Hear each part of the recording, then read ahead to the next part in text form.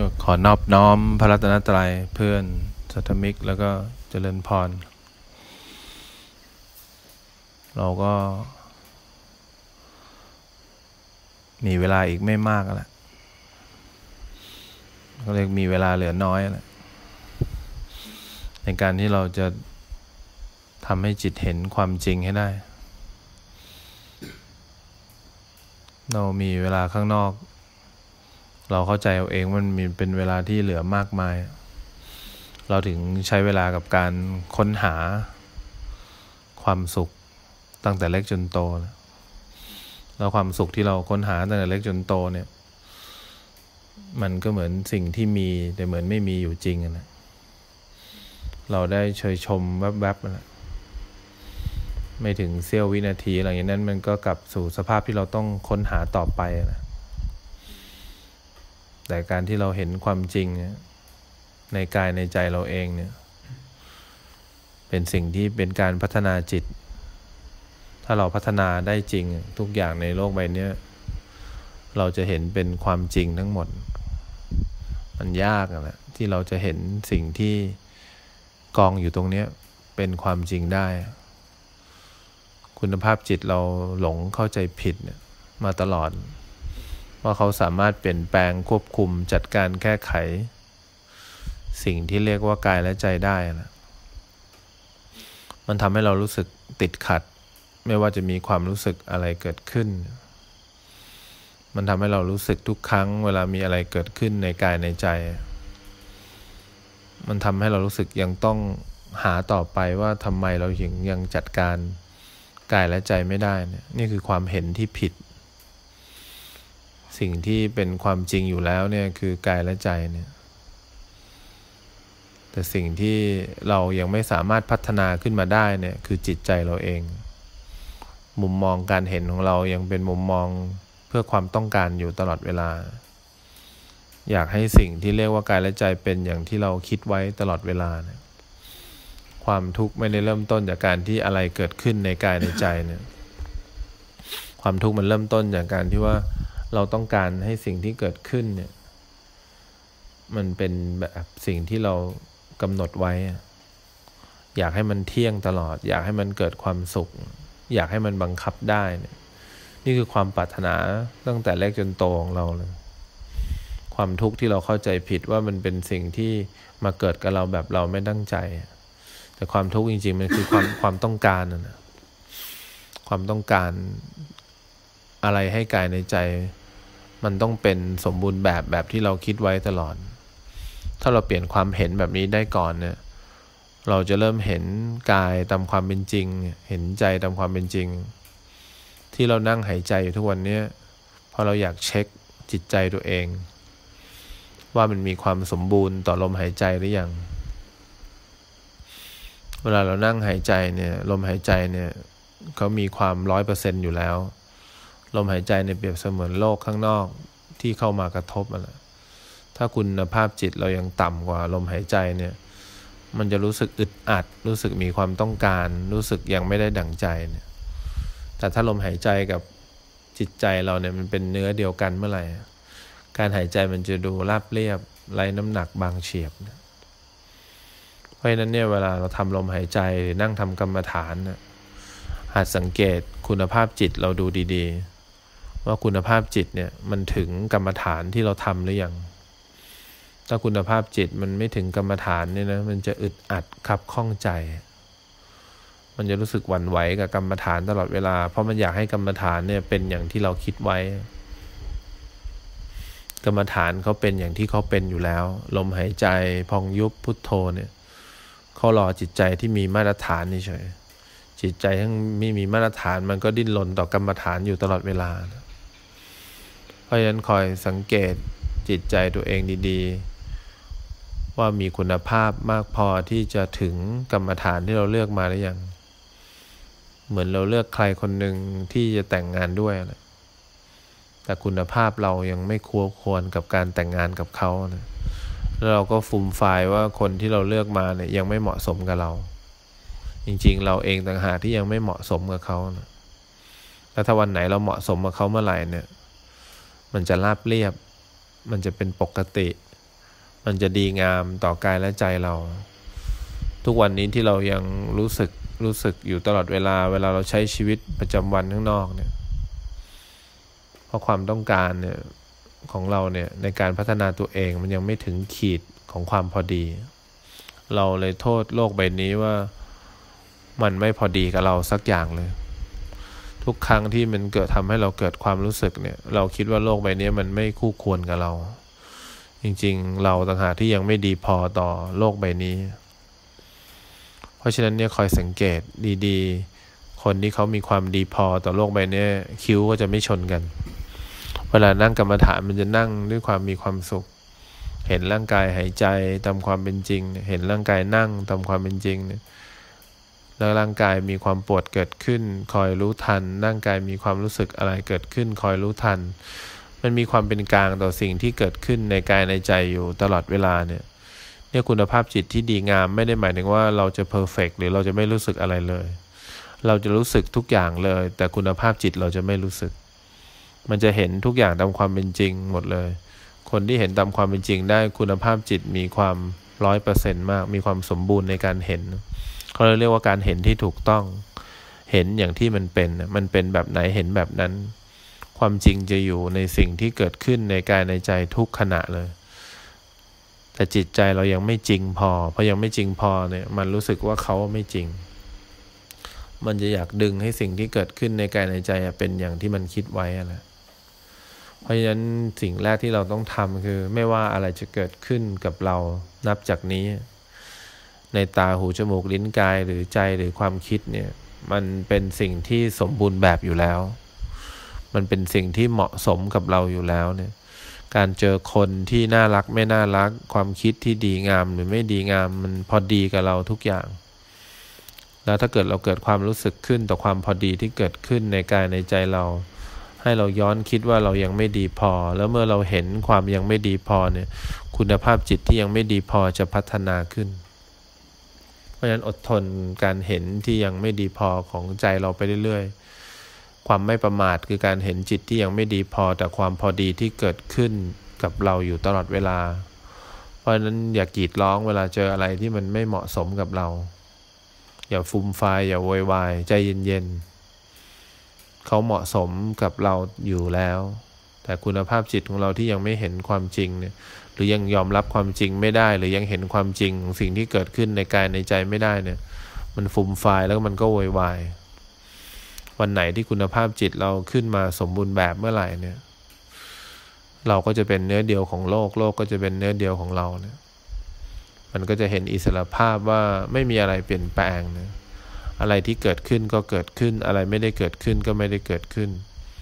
เราก็จะไม่ได้ไปยุ่งเกี่ยวหรือว่าไปทำอะไรให้ผิดหวังกับการเกิดดับในกายในใจที่เรามีปัญหาอยู่ทุกวันนี้เพราะว่าไม่ว่าอะไรเกิดในกายเนี่ยเราดิ้นรนเรายอมรับการเกิดไม่ได้ทุกครั้งที่อะไรดับไปเราก็ฟูมฟายเราเลยยอมรับการดับไม่ได้เรามีปัญหากับการเกิดดับในกายในใจอยู่ทุกตลอดเวลาเพราะฉะนั้นเนี่ยคุณภาพจิตที่ดีงามเขาไม่ได้มีปัญหากับการเกิดดับในกายในใจหรอกอะไรก็แล้วแต่เกิดในกายอะไรแล้วแต่เกิดในใจเนี่ยมันดับทุกอย่าง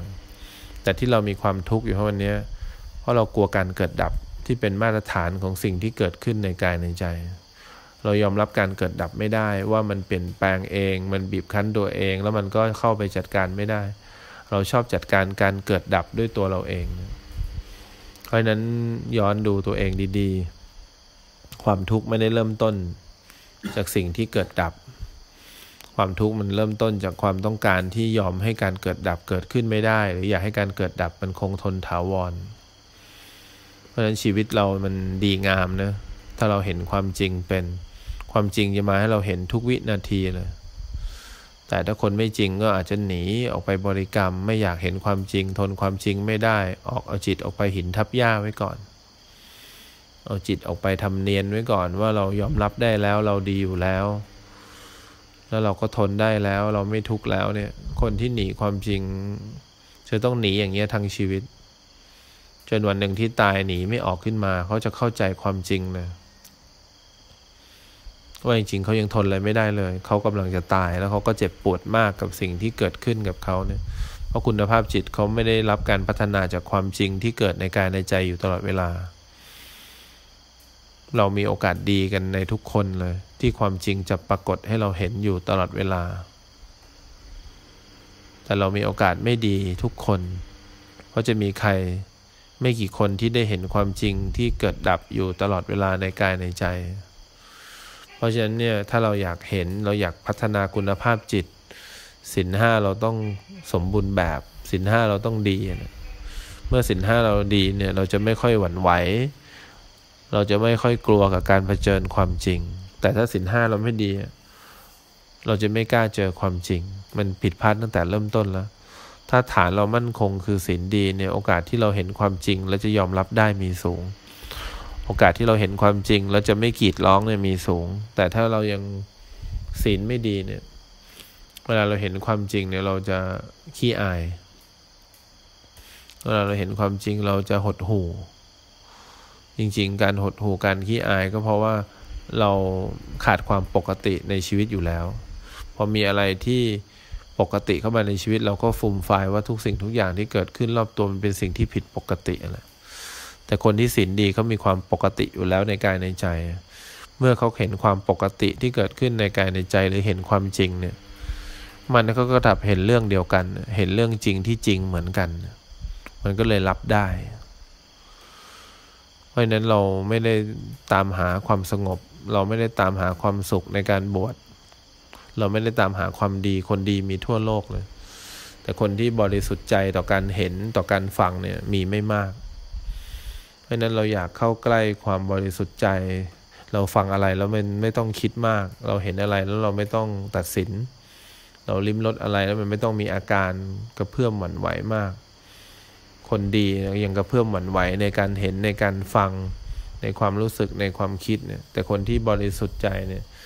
เขาเห็นด้วยความบริสุทธิ์ใจเขาฟังด้วยความบริสุทธิ์ใจเขาลิ้มรสอาหารด้วยความบริสุทธิ์ใจ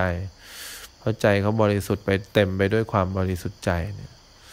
เมื่อเขาเห็นอะไรเขาจะเห็นการเห็นรูปทุกรูปเป็นรูปเพราะอะไรมันบริสุทธิ์ในการเห็นเขาจะไม่ได้เห็นรูปเป็นสิ่งที่เขาคิดไว้เขาจะไม่เห็นรูปอยากให้เป็นตามความเห็นที่เขาต้องการเขาก็จะเห็นรูปเป็นรูปจริงๆฟังเสียงเป็นเสียงจริงๆเมื่อวันนั้นมาถึงเนี่ยทุกอย่างในโลกใบนี้มันก็เป็นอย่างที่เขาเป็นนั่นแหละแล้ววันนั้นเขาถึงเข้าใจความจริงว่าความจริงมีอยู่แล้วแต่ขาดความกล้าหาญของจิตใจของทุกคนที่จะเห็นความจริงนั้นได้